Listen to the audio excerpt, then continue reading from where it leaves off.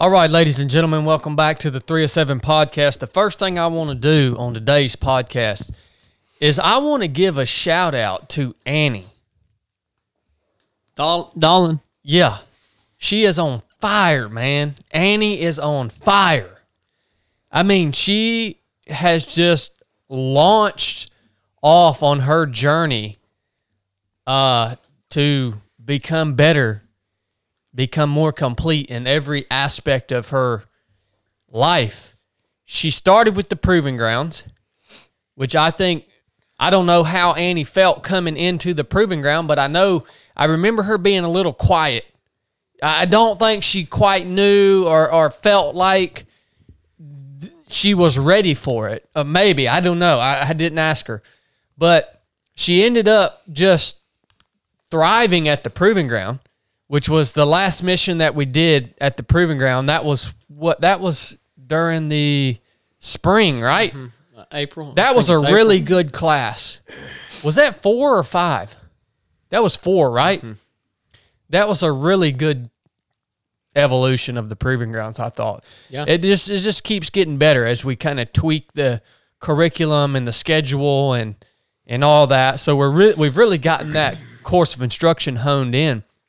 So she started out with that, and then I think I saw she started doing 75 Hard, Andy's program, and she's hired a running coach.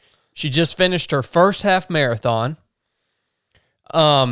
She is coming to the Guardian Directive, which is a 2-day course that we're putting on in November. That is going to be, good gosh, it's hard to even describe what the Guardian Directive is. The first time we've done a training block like this. It is a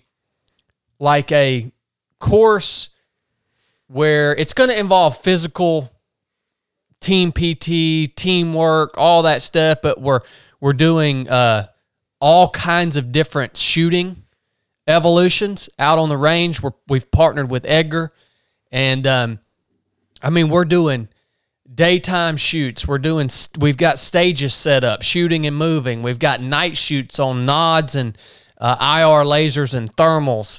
We're going to do some basic close quarters combat from a defensive posture.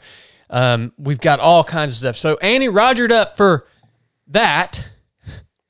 And then we had an open spot for the coming up basic course.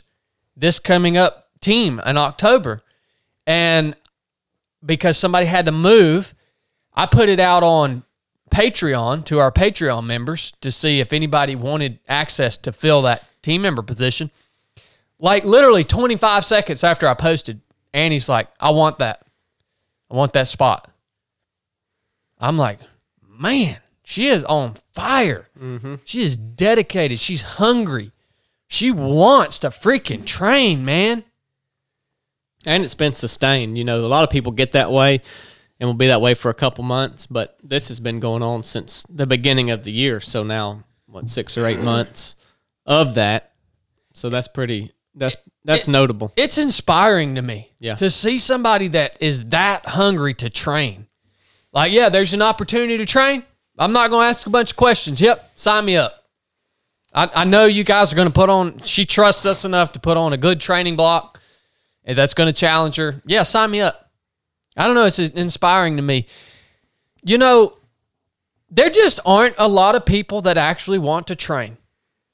I thought to myself yesterday, I was actually making a post because, you know, I think one of, if not my biggest gift or the thing that I have to offer to you guys that actually want to train is building a solid team.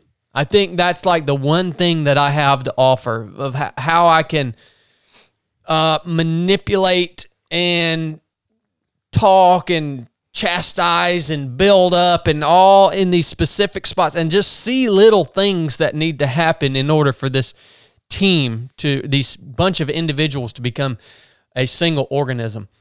And, you know, it's so rewarding when I see it happen. I love it. It doesn't always happen.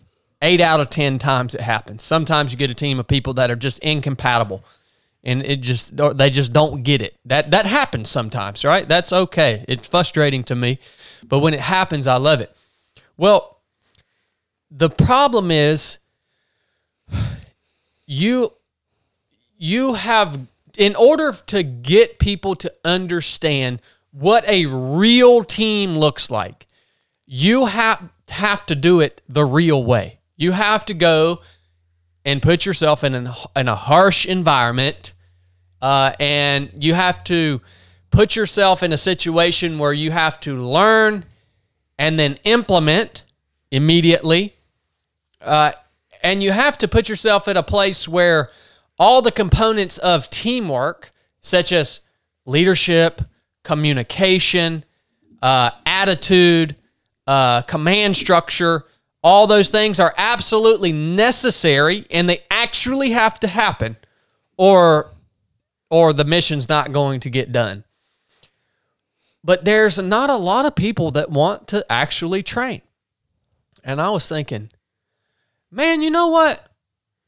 I could have made a lot more money, and I could have saved thousands of hours of my time if I would have just hosted a master class in a hotel conference room, or even virtual, down in Atlanta, like Lewis Howes does. If I would have just hosted a master class, or if I would have just put on some speaking engagement and told a bunch of people a bunch of cool stories, the people would have walked away happy. I wouldn't have had to yell at them for showing up unprepared. They would have felt all warm and fuzzy inside. But none of that freaking crap matters, man. It does not work. You have to do it the real way. So why didn't I do it the other way? Well, I couldn't sleep at night. I do not know how these people that put on these stinking canned stupid events, I don't know how they do that and charge people astronomical prices. People pay it, and they do their little thing, their little master class, their little speaking engagement, their little hoo-yah thing, and they all walk away all freaking happy and warm and fuzzy. And I couldn't sleep at night if I was selling that type of freaking snake oil, man. You know, snake oil runs really thin when the going gets tough. When it gets real. All that snake oil crap, it starts to run really thin, and you end up failing. I don't know how people do it and rest at night. It's pathetic. Why am I telling you this? Look here, man. Whoever you have chosen to learn from in life, whoever you have chosen to be your mentor, we all have people that we look up to. Don't lie to yourself about the methods that they are using to train you, all right? If it feels good and you feel all warm and fuzzy about it, and you don't have this nagging kind of anxiety or discomfort that revolves around whatever it is you're going to, whatever training you're going to, whoever you're looking up to learn from, it's fake, man. It's just so much fake crap out there, dude. I don't know. It is what it is. But when I see people like Annie, I mean, without a doubt, I guarantee you, Annie's like, man, the basic course, I signed up with 2 weeks' notice. I didn't even know I was going to have this opportunity, but I rogered up for it anyways. I'm sure she's feeling some little bit of anxiety about it because she didn't have all this time to prepare. But that's perfect. That's perfect. So, the moral of the story is don't be a freaking turd, and don't think that somebody like Lewis freaking Howes is going to impart any amount of wisdom to you. These are snake oil salesmen. It's been happening since the beginning of time. go and train with somebody. It doesn't have to be me or my team. Go and train with somebody who has legitimate, credible, a resume, and that is offering something that makes you a little uncomfortable. You want to explain how people are supposed to find that person? Tell us, Chili. No, you're the What one. do you think? You're the one who said it. I want to hear. I want to hear you back it up. I mean, what if someone thinks Lewis Howes is that person? So you made a claim, so I'm asking you to differentiate. Okay. You have got. I'm not getting on you. The way that you can look at a person's, when you look at a person's, if you want to call it accomplishments, what they have done in life, if those things don't line up, like if you look at a person and you're like, I'm a little confused about like how this person got into this position, whether it's financially, physically, the claims that they make about their ability, like you got to have solid foundational experiences that make sense in that person's past, okay? A resume. You got to have a resume that like makes sense. Like, I do this. So I have one friend that's a really big entrepreneur. His name is Jesse Itzler. If you want to look at somebody for entrepreneur advice, you can look at Jesse's resume of the companies that he's built, how he built them, he sold them. You can look back and you can say, okay, this guy started from nothing, and you can see the progress. Like the companies that he created are real. They're legitimate. They're tangible things. They don't sell NFTs. That's what I'm saying, man. But then you look at these other cats, and there's so many of them that you're like, hold on a minute. What? No, like what have you actually done if you're looking for advice on how to be successful in business or financially successful? Okay, I understand you have a private jet, and you obviously your lifestyle portrays that you have been financially successful. But like, hold on a minute, it doesn't make any sense how you got to there. Yeah, you sold NFTs or some freaking weird just wazoo crap, man. Okay? That's why I bring up poor old Lewis, man.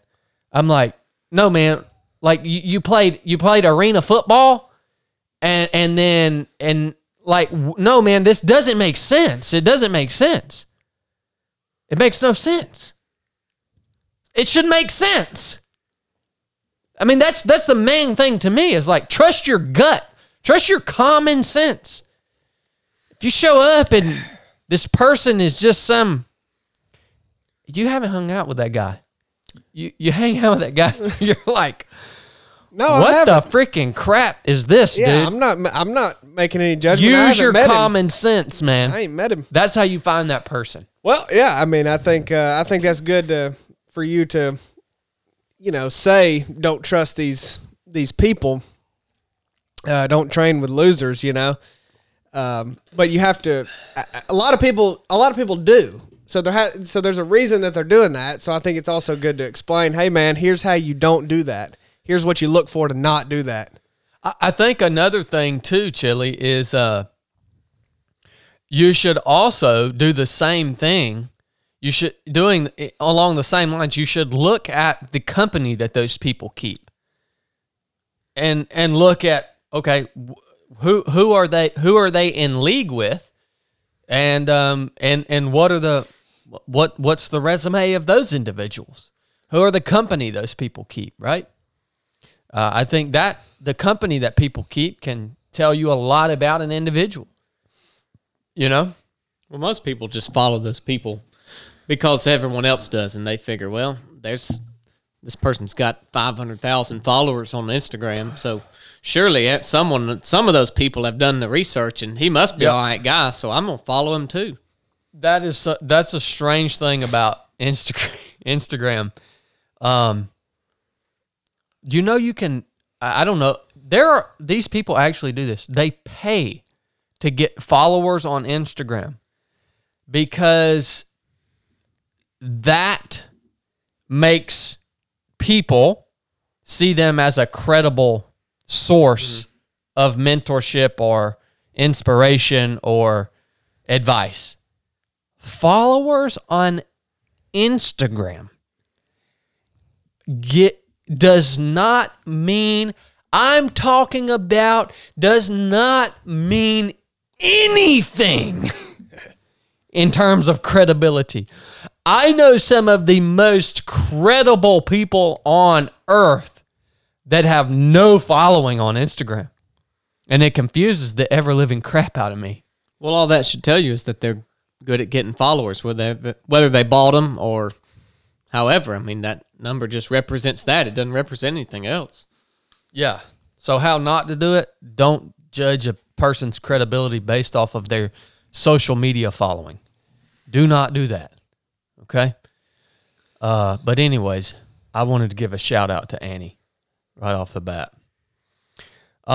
What's on you guys' mind today? I mean, Team PT this morning, I will say, yesterday I almost came unglued when Blake suggested that we play tennis. You're very combative. Dude, you used to For play Team tennis PT. all the time.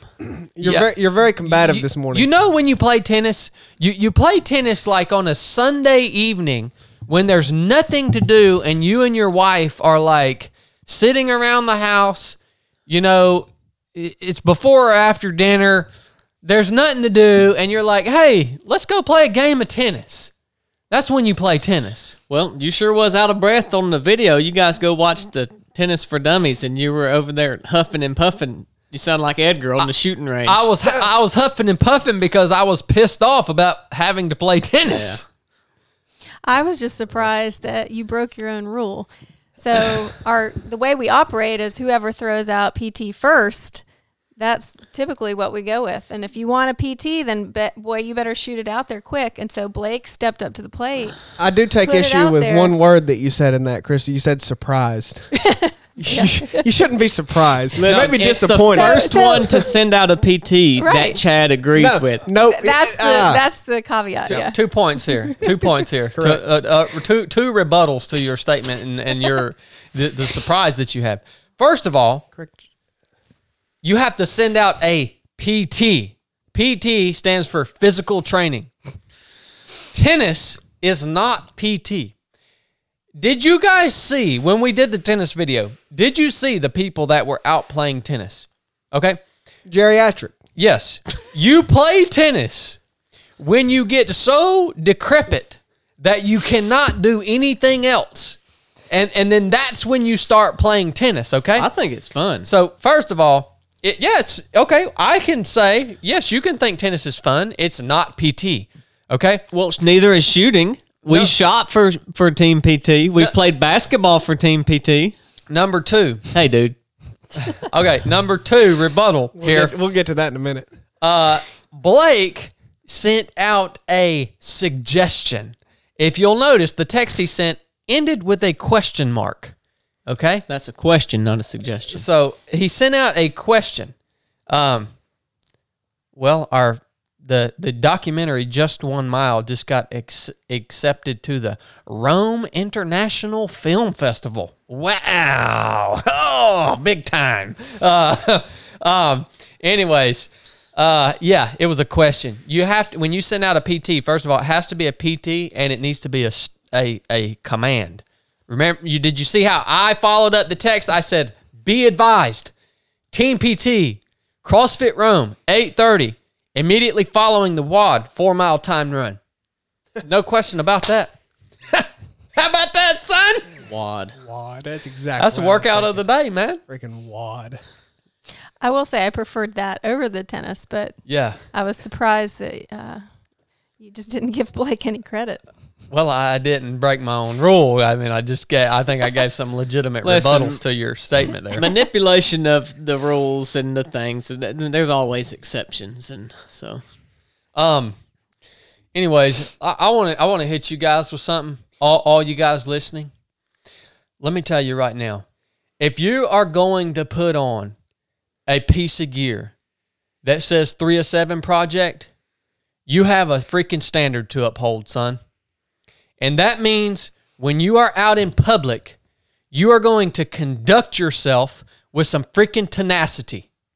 Okay?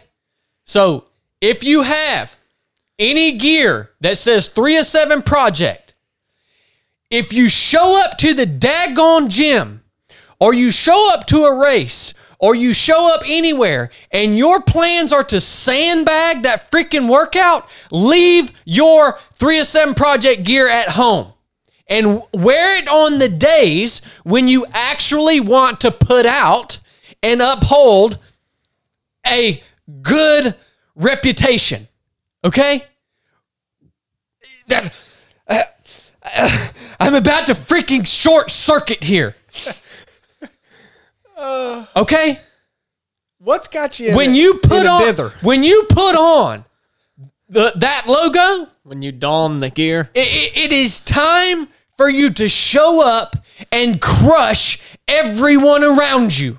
The days that you look, when you want to sandbag your workout, do that on your own time, or at least show up somewhere incognito. Okay? That way nobody's like, man, that joker's wearing that 3 of 7 project gear. I wonder what that is, but man, that joker just messing around. He ain't even doing nothing. He ain't even broke a sweat.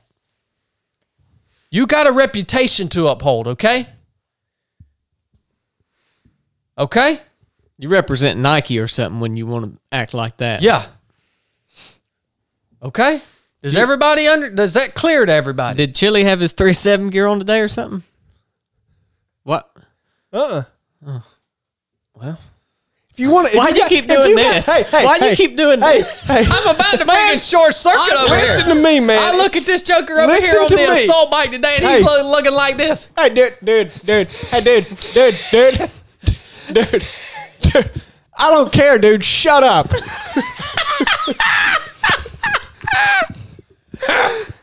I'm just Dude. Hey, dude. I'm just throwing that out there to everybody. Yeah. All right. You got something to say? Say it. If you want to sandbag, do it on your own time. Hey, dude. Ain't doing it at Team PT. I wasn't a sandbagger. I was the No. I was the rabbit today. Yeah.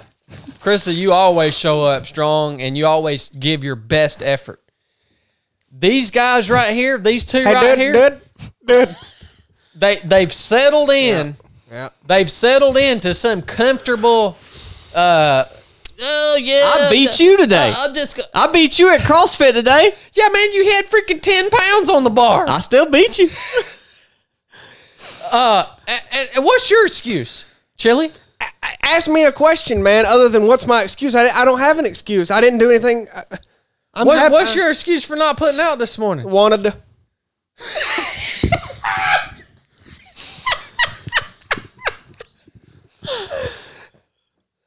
No, what's going on, man?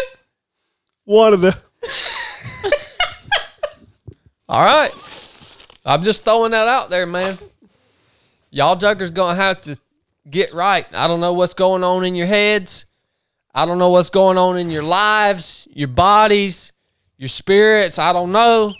But I'm gonna have to see some fire out of y'all, all right? What are you basing all of this off of? Physical performance?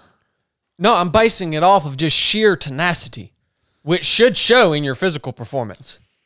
Okay? So you're basing it off physical performance. What else have we done today? I mean, I surely to God, I'm not going to base it off of your ability to speak on a podcast performance. One day of physical performance, and you've settled into a Dude, conclusion I on got us? health problems, man. I've been going to see a doctor. You know what they told me? I got diabetes.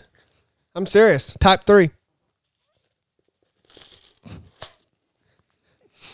Type 3 diabetes. Is that even real? Yeah, I got it. Holy crap. Where do we go from here? Okay.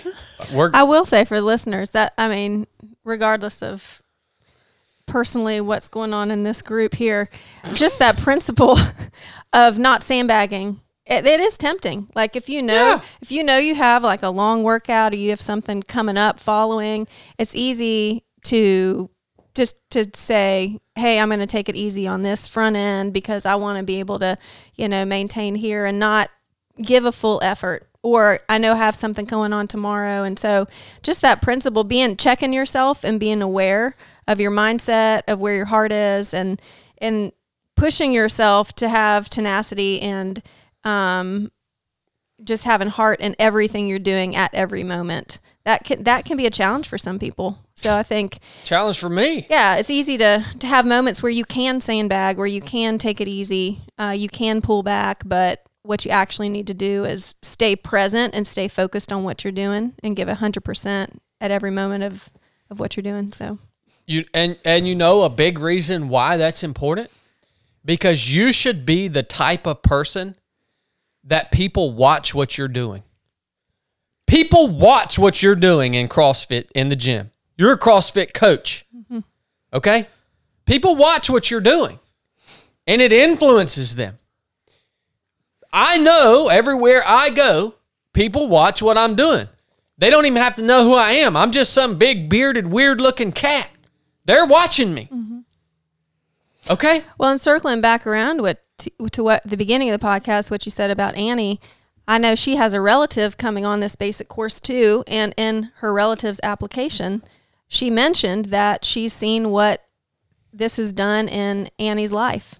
And that was a motivation for her applying. And so not only, kudos to Annie for what she's doing in her life, but she's impacting other people because people are watching everything she's doing and how it's impacting her and changing her life. So you're absolutely right. People are watching and being affected by the choices you make. Yes, 100%. You guys hearing this, okay? Y'all hearing this? I'm satisfied with how I did today. I'm not. Now, you ain't going to tell me nothing. The caveat here, these two are being hard-headed because they don't like what they're hearing right now. You understand this is really, really hard for them to hear this right now. Do you not know that I literally could care less what any of you... I'm going to go, I'm going to put out the effort I'm going to put out, and it's going to be good, and I don't care what you think about it, or Chili, or Krista. I don't care. Well, hey, if you don't think it's good, then don't work out with me. You should start. But I'm putting out the effort. I gave a good effort today, and I'm happy with it. And so, and here's the caveat to this. Look at them. They don't even know what to do with this talk here. I just shut you down, man. Here's you talk to somebody else. Well, what do you say to the fact that people are watching you? I put out a good effort. What was wrong with what I did today? What was wrong with what I did today? I ran a negative split on my timed run. I beat you in the CrossFit workout on the time and the rounds and reps. I feel like you could have done more weight. Well, I told you I don't do heavy weight when it's large volume because I'll get sloppy in my form and I'll hurt my back. Dude, look at me. I'm a freaking old, broke down unit. You're 4 years older than me. You're not even old. I'm 14 years older than you. Buds puts 10 years onto your life, man. Kids add 15. No. Touché. Here's the caveat to what we're saying. Putting out your best effort takes honesty with yourself, and it doesn't always look like you winning. Okay? When I destroyed Krista today in the run, but I know she put out her best effort. She was working. I beat you in the CrossFit workout, though. Yeah. Yeah. Well, you should have used more weight. I did double unders. You didn't do double unders. Oh, crap, man. Crap on my freaking face. Yeah, you did beat me. So it doesn't always look like you have to be in the front of the pack, just winning all the time. But people are going to see when you're working as hard as you can possibly work, and people are going to see when you're sandbagging it. It's blatantly obvious, unless you're a really good actor, and Chili's a terrible actor. So I wasn't trying to act like I was going harder than I was. I just wanted to clear that up for all the listeners this morning, okay? Were you acting like you were going harder, Blake? No. Me neither. Look, when you're in the gym, when you're running, whatever, and you're in public, and you're wearing 307 Project gear, you should not be going at a conversational pace. I'll leave it at that. Okay. What if that's the best pace for that specific training day? What if you're in a build up to a race and there's a day that doesn't need to be a high heart rate? You got to put on your Nikes. Blast it out. That's not team PT. That's not, you can do that on your own time. Well, you're talking about everybody I like know, at a I'm- I race. And wasn't- what if it's not their team PT? I wasn't talking about me. I was talking about the audience that's listening that you're He's directing it at, but actually talking to us. admonishing, for, I don't subscribe to them easy runs and crap, man. so when you've got are you doing a big race? Are you ever going to run again? Are you doing a big race? Oh yeah, I signed up for my first race. How about that Pisley 6 mile bike you did? No, listen, I'm making a point here. If you got a big race coming up, are you going to the day before? Hey, go don't do be s- disrespectful. He's talking to you, man. Go Quit do- looking at your dang phone. We're doing a podcast, not checking freaking emails. You can do that on your own time. You don't have to answer, but honestly, because someone's gonna. I mean, someone that's gonna run their first marathon. If you want to go run your fastest race and you train as hard as you can the 5 days prior, every single day, you're not gonna run very fast on the day. Like, you should taper and make the days easier. So is that what you're saying, that you're not going to do that anymore? Like the day before your next 300-mile bike ride, you're just going to freaking just crank it out for 2 hours workout the day before? Is that what you're going to do? If we have a team PT, I will. Guess what? Guess what? I'm not guessing. Okay. I'm just telling you how it is. All right. Hey, go ahead and put your phone down on the table there. We're going to have you practice some self-control here. All right. I want to talk to you guys today. I want to try to gain some wisdom from you guys, okay? I look up to all three of you. I look up to you guys. And I want to try to get some wisdom from y'all, all right? I was sitting in my deer stand yesterday, okay? Okay? Sitting in my deer stand. And one of the things I like most about sitting in my deer stand is not the opportunity to kill an animal.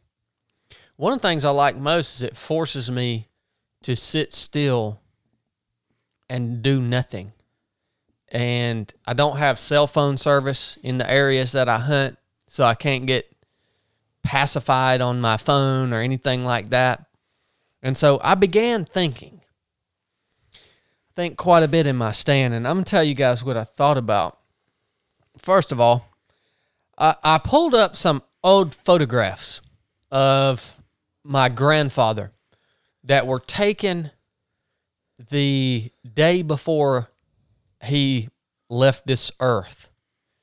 And it was very profound to me as I sat for the first time. This happened, Pops died about a year ago, maybe a little less. I'm probably about that.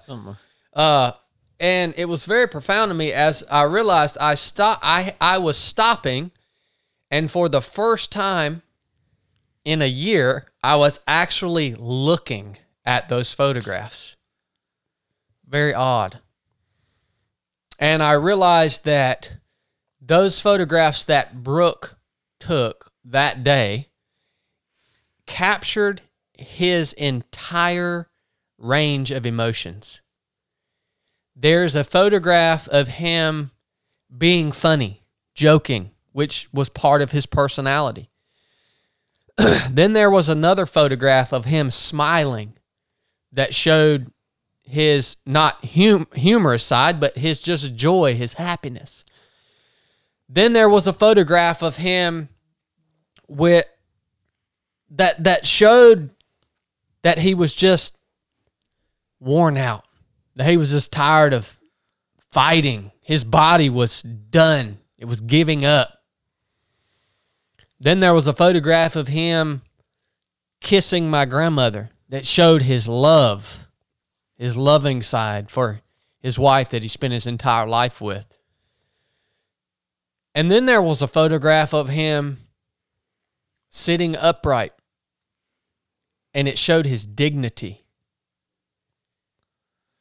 all the entire range of his personality was captured in those photographs. All in one, 1 hour period. I was like, holy smokes, that is profound. I don't know why I thought that was so profound. But as I thought through this, I thought this is the first time I'm looking at these photographs. And I had the realization that I don't know how to grieve. I don't know how to. Ever since I grew up, I have not ever stopped long enough to grieve the loss of anything. Never have.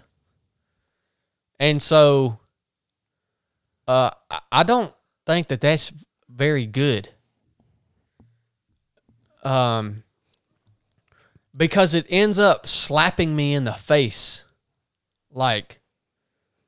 long down the road. And then I don't even know what to do with it. I had a similar thing when I lost my cousin Jake that I grew up with. He was killed by a drunk driver. And, I was active duty. I didn't grieve his death. And then, 2 years down the road, I found myself driving in my truck down the road just crying about losing him. So that's weird. So what is this grief thing? I want to know what you guys know about grief. What's your have you guys ever lost anyone or had some tragedy or something, and do you intentionally take time to go through the implications of that loss and understand it and reflect upon it? Or do you do like I do and just keep going on with life and act like nothing ever happened?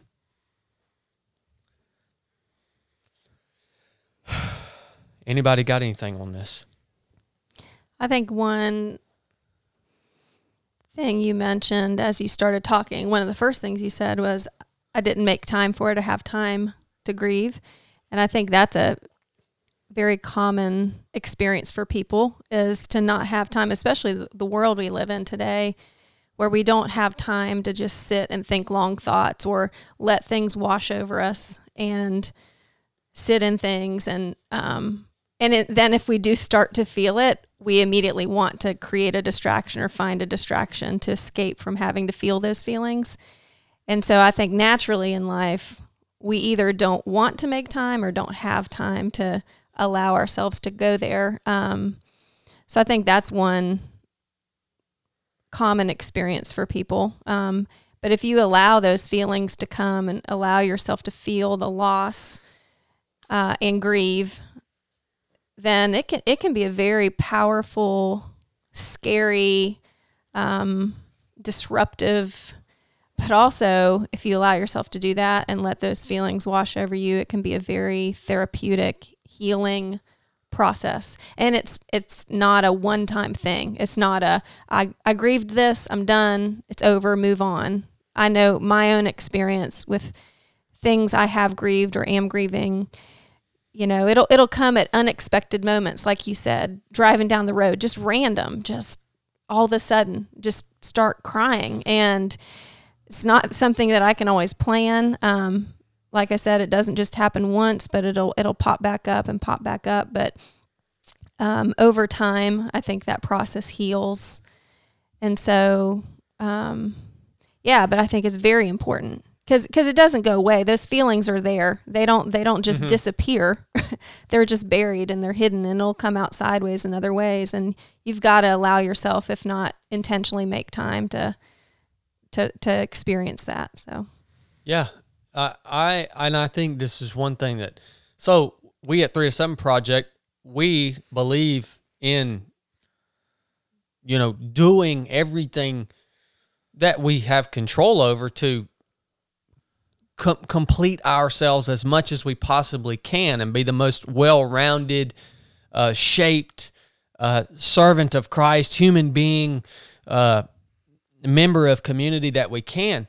But, I have a lot of work to do. I have a lot of, me personally, I have a lot of work to do. Like, there's so many aspects of my life that are incomplete. And, I'm just now in my life beginning to unpack maybe even just scratch the surface of the many different layers of what causes so much dysfunction in the way my own mind works. For me, one big thing that I think ties to this, not knowing how to grieve and never grieving, is from a relational standpoint, me personally, I am really, really deficient in my ability to manage a relationship with another human being. I mean, just a friendship, just a what would seemingly be an intuitive thing for another human to be able to just manage a healthy, easy relationship. I choose not to do that. I think part of the reason I choose not to do that is because I want to avoid any potential of me hurting that person that I have somehow built a bond or relationship with. I want to avoid that. I don't want to have to. I don't want there to have to be any grief caused by, a fracture in a relationship or something. So I just totally avoid relationships with people. I don't answer my phone. No one calls me. I have a few friends in life, and it's Blake and Chili and Krista, and it's like,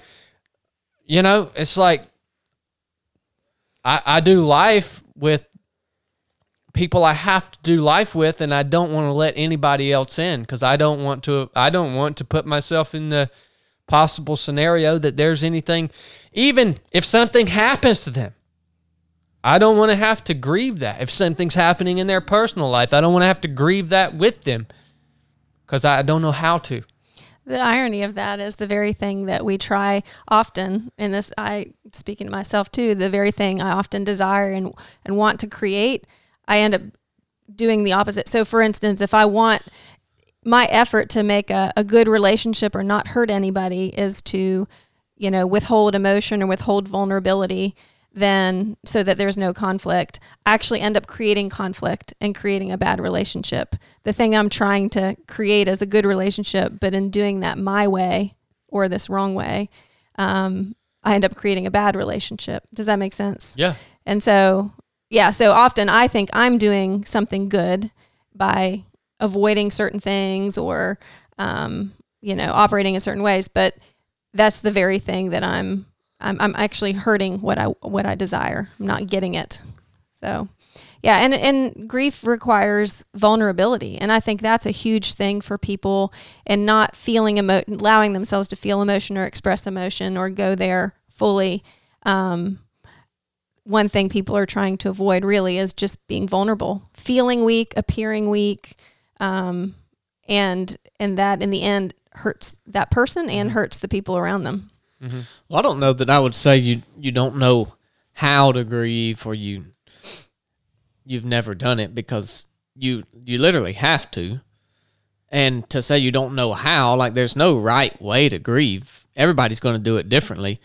And so maybe for you it is putting it off and feeling it later on, and maybe that's part of who you are. To everyone else is weak in this situation, and you feel like, well, I need to be strong right here, right now for these people, and I'll deal with this later on.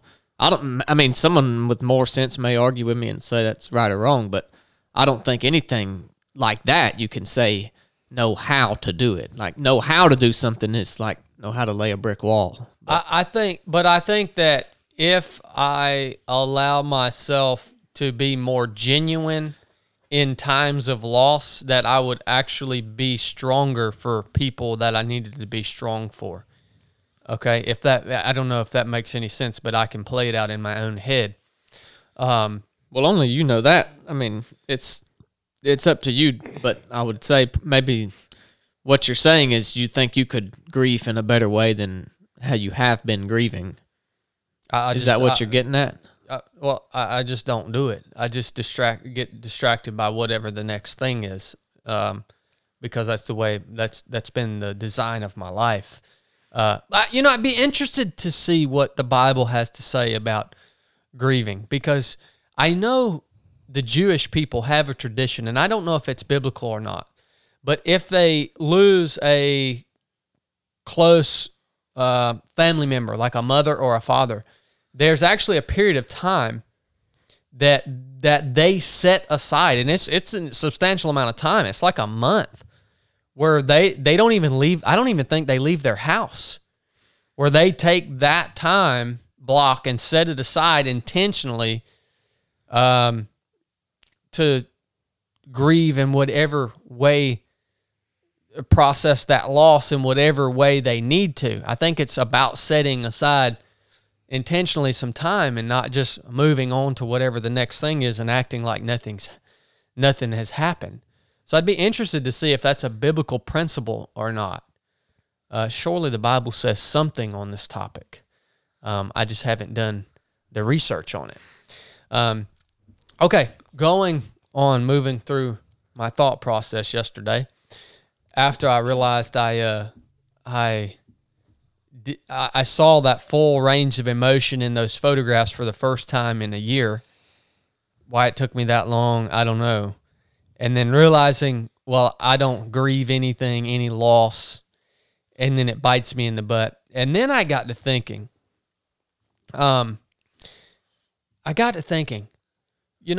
this is going to be something for all you guys who are parents or grandparents, okay? I don't treasure many material things in life. Like I don't get attached to material things in life. And I got to thinking, what would be something that I would really treasure in life? And I thought, you know what, man? If my grandfather would have taken the time, and he had the luxury to do this because of the way that he passed away, the way that he died, he had the luxury to do this. If he would have taken the time to just written a simple letter or a small book or something, I don't care how simple it is, but just to have written something that said, this is my life. These were the struggles. This is maybe how I overcame them, how I failed. These are the things I would have done more of. These are the things I would have done less of. This is my life. Doesn't have to be profound. Didn't have to be anything that matched up exactly. Me and my grandfather were totally different people. We didn't have a lot in common. Although I do see myself in him. I thought, if I had that document, like, I would treasure that. That would be something that I personally would truly treasure in life, like priceless. And then I got to thinking, man, I need to do that. And then the very next thought was, well, Chad, nobody's going to want your letter. I'm not going to have grandkids. I'm not going to have kids. If I have the luxury to write something like that at the end of my life, nobody's going to want it. Somebody might take it and read it.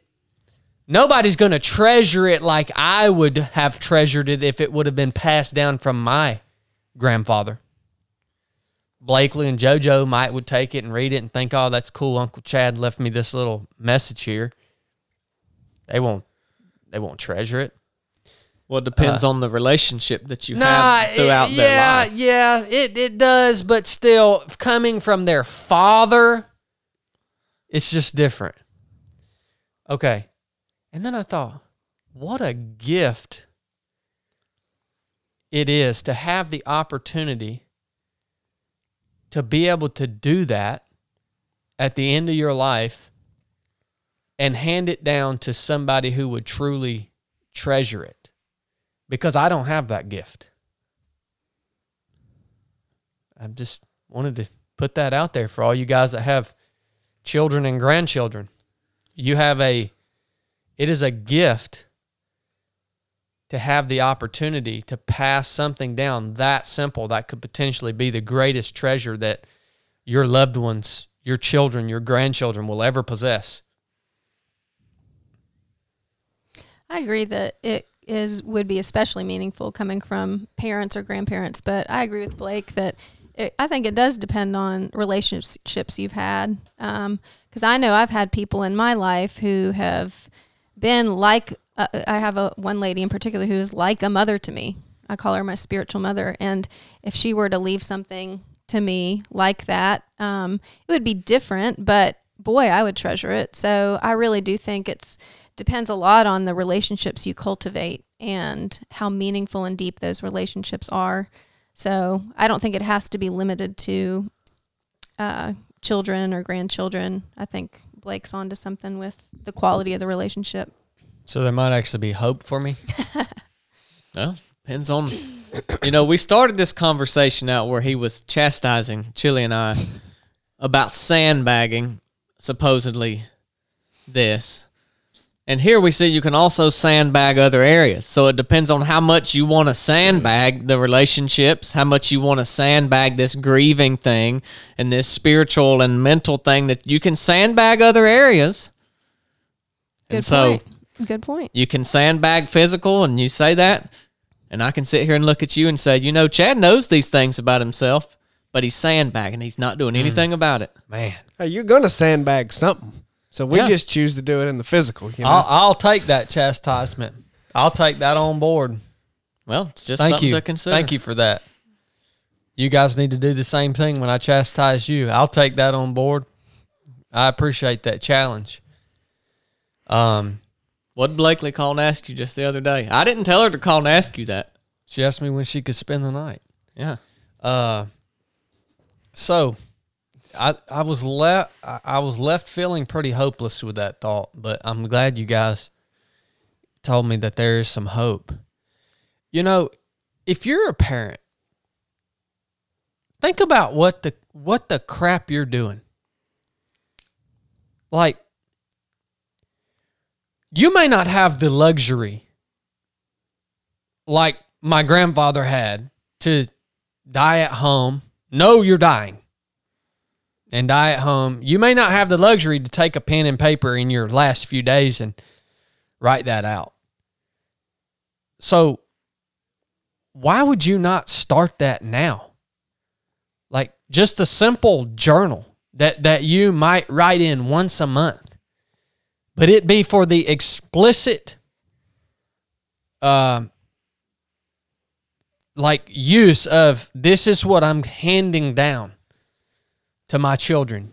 In case I get killed tomorrow, in case I don't have the luxury to put all this down in my latter years when I know I'm dying. I just think it's one of the most profound things that you could leave for the people that you're spending your life raising up. I don't know. I've been asking myself a lot the last few weeks, what the crap am I doing? I've lost a little bit of vision, man. I don't know. I don't know why. I just keep asking myself, really? I mean, do you stop and ask does anybody else stop and ask themselves? Anybody listen to this? Have you stopped long enough to ask yourself, no, what am I doing here? Like, what is the vision here? These days are waning. What am I doing? See, most people won't resonate with that because they live a life of perpetual distraction. And that keeps you from contemplating these issues that you're contemplating. It keeps you from asking yourself why you do what you do. It keeps yourself from asking the big questions of the universe, as we like to call them. Those are scary to people. It keeps you from self-introspection, keeps you from self-improvement. It just keeps you locked into what's in front of you, and you try to be distracted by the next thing and the next thing, and that keeps you not happy, but kind of in a comfortable place.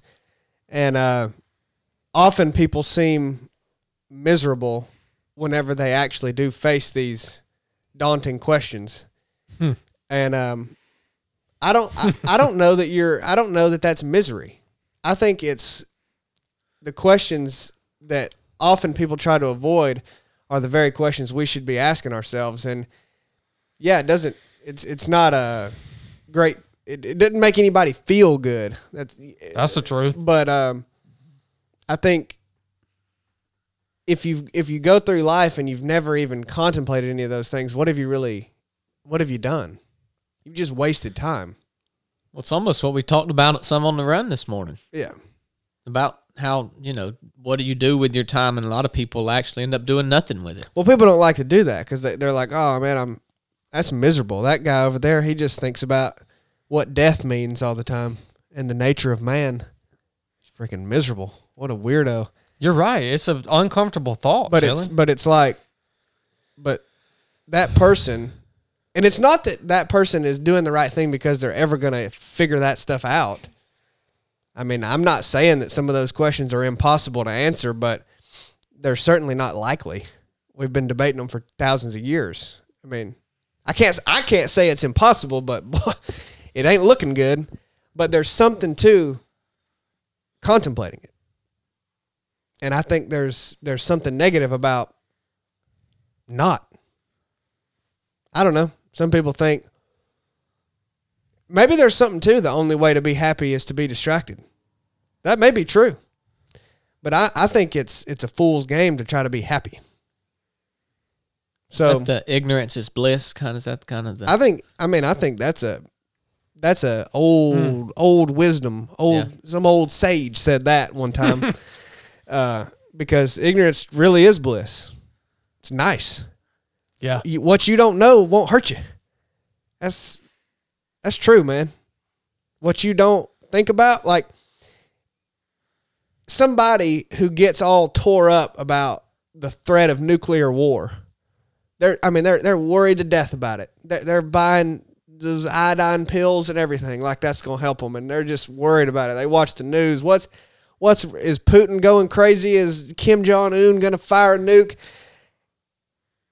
Have you ever thought about there's people in the world, maybe youths, but probably adults in different parts of the world, that they don't freaking know that a nuclear weapon exists?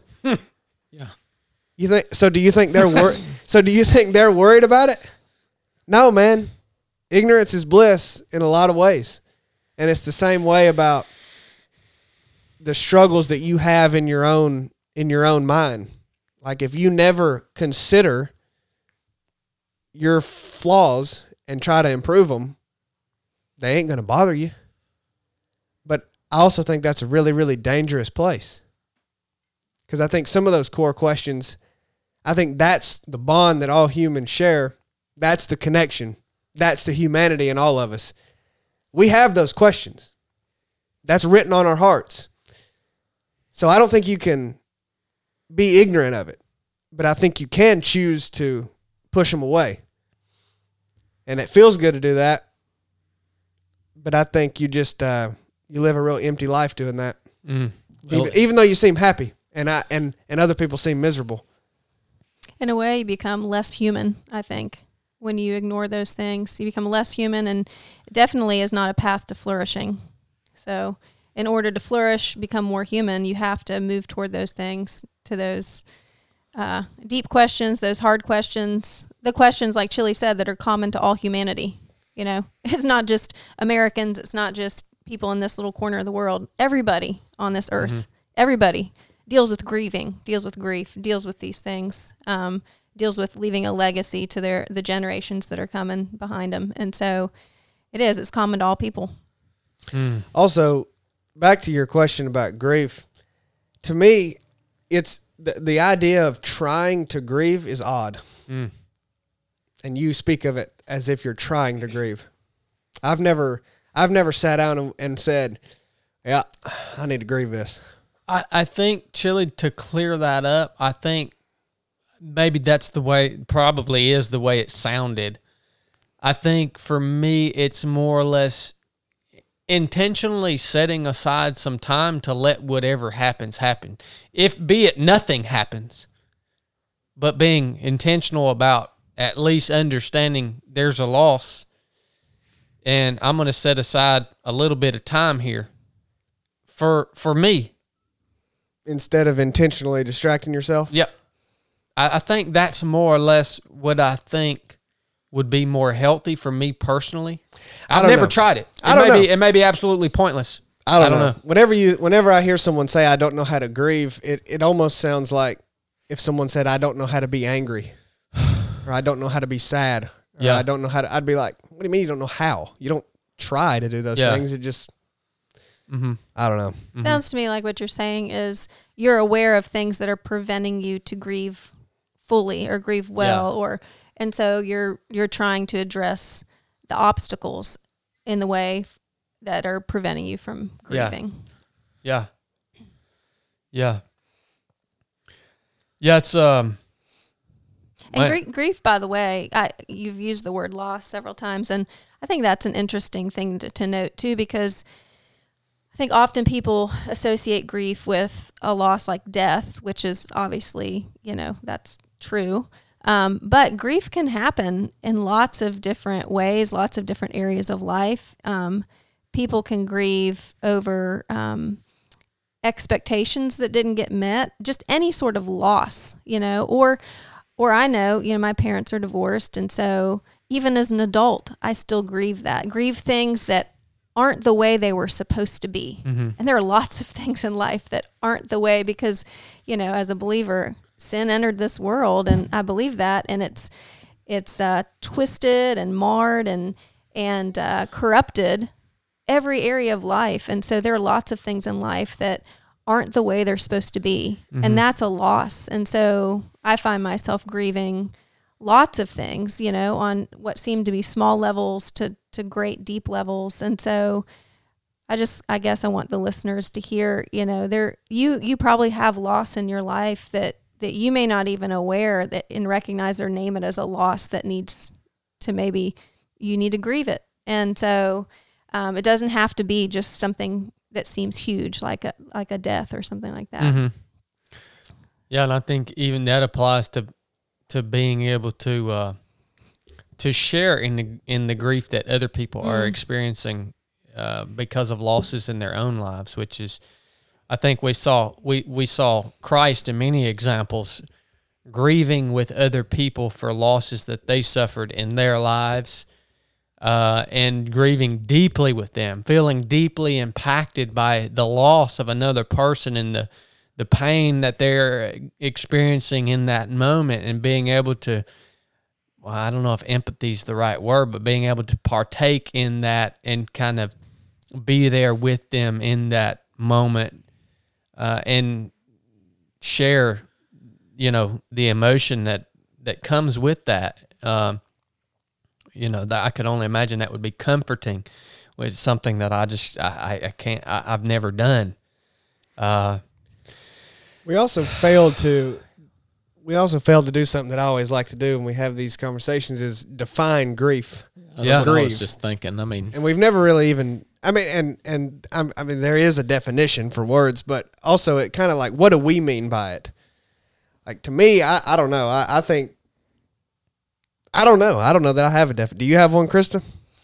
Off the top of my head, no. I guess like, I'm what are we thinking even more talking like about here? sorrow over, a feeling of sorrow over loss, Yeah. I guess. So, I would say, like, Pops, the grief I had or should have had would be when he was alive suffering. Like, that grieves me.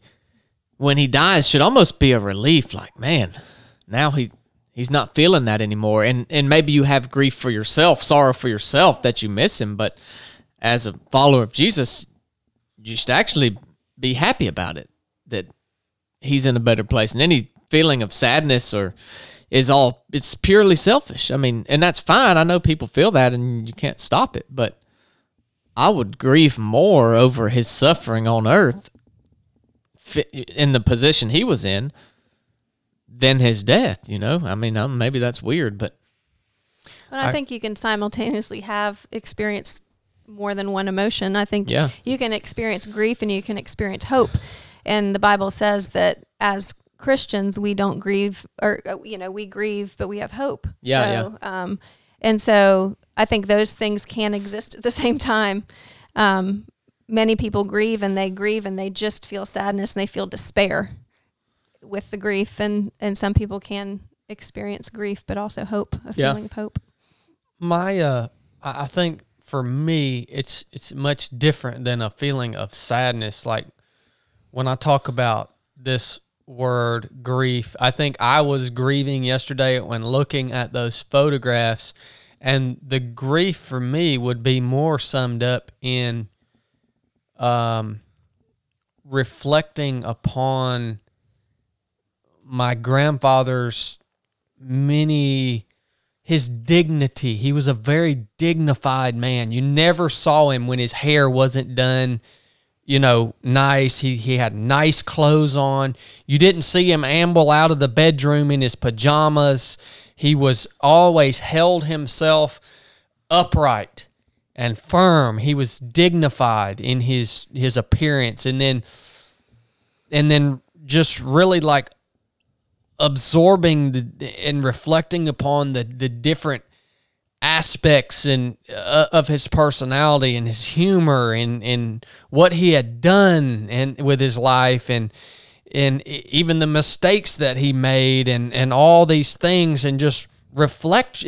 For me, I would sum it up more of like a period of reflection on this person whom was important in my life.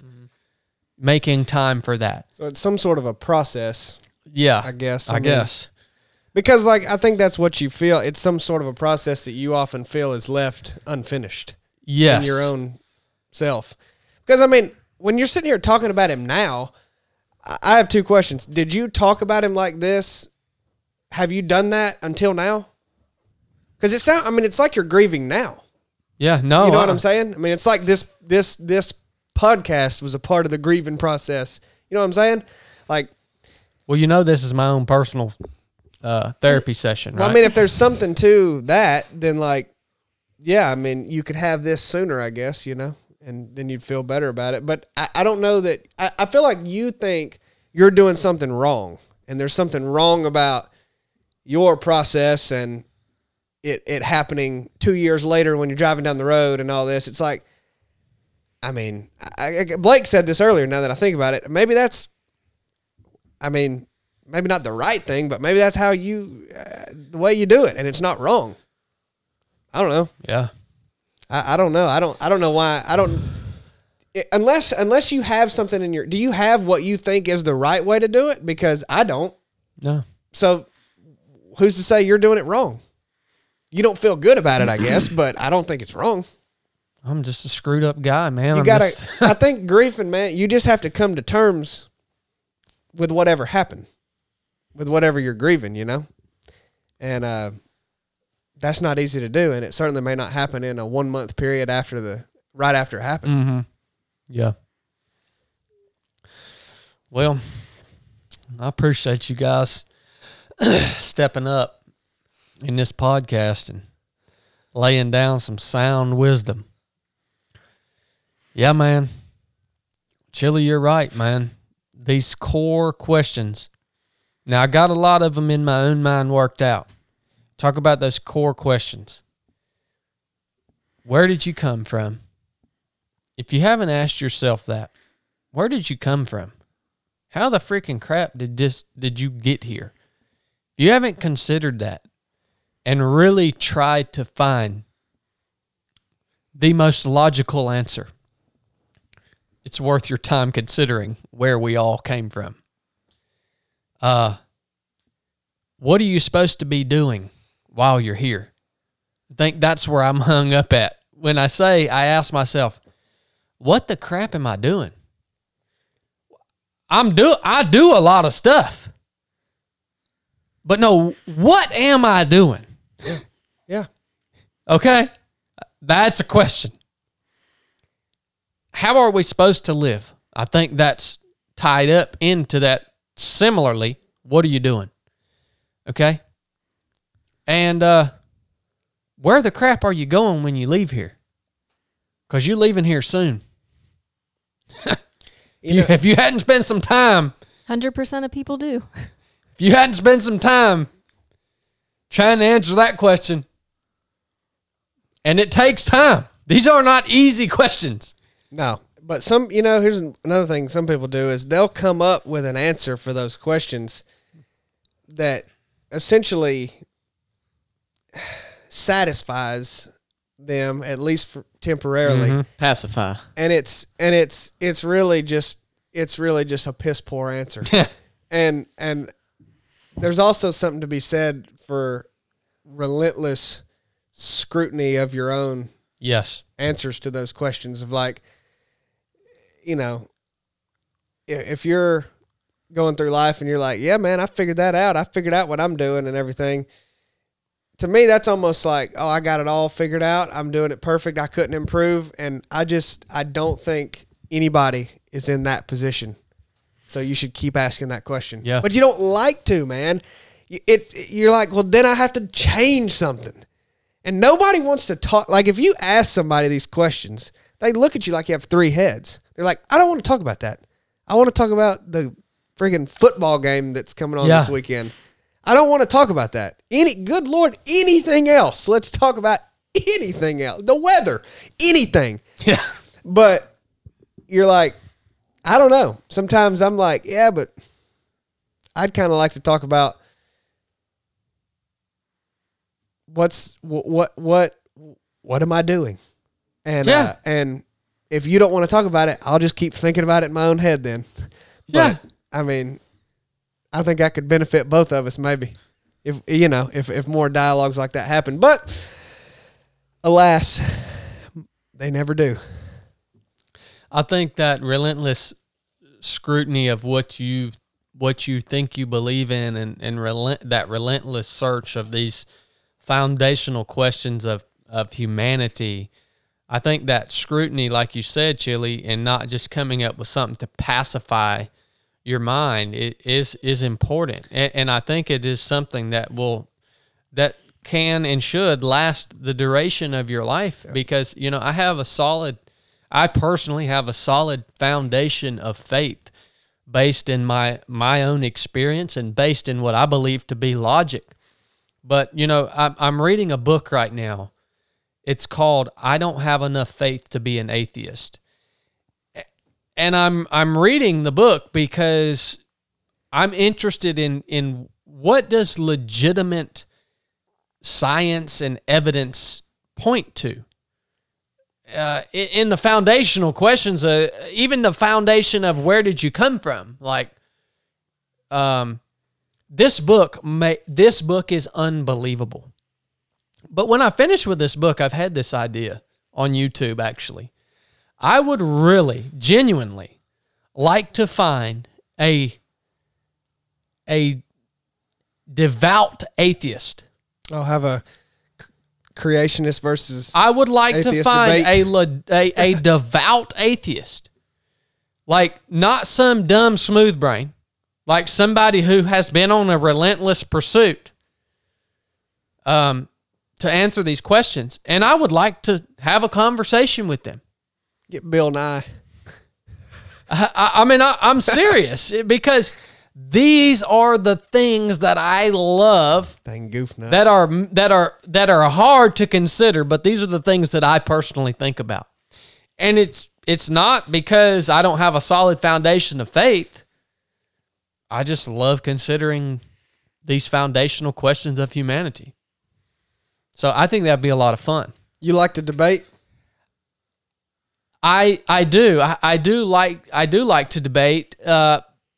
And now the main reason I would like to do this is because the way that this book I'm reading is written, it is presenting some pretty irrefutable concepts that point to intelligent design, creation, the absolute ridiculousness of the theory of macroevolution and Darwinism.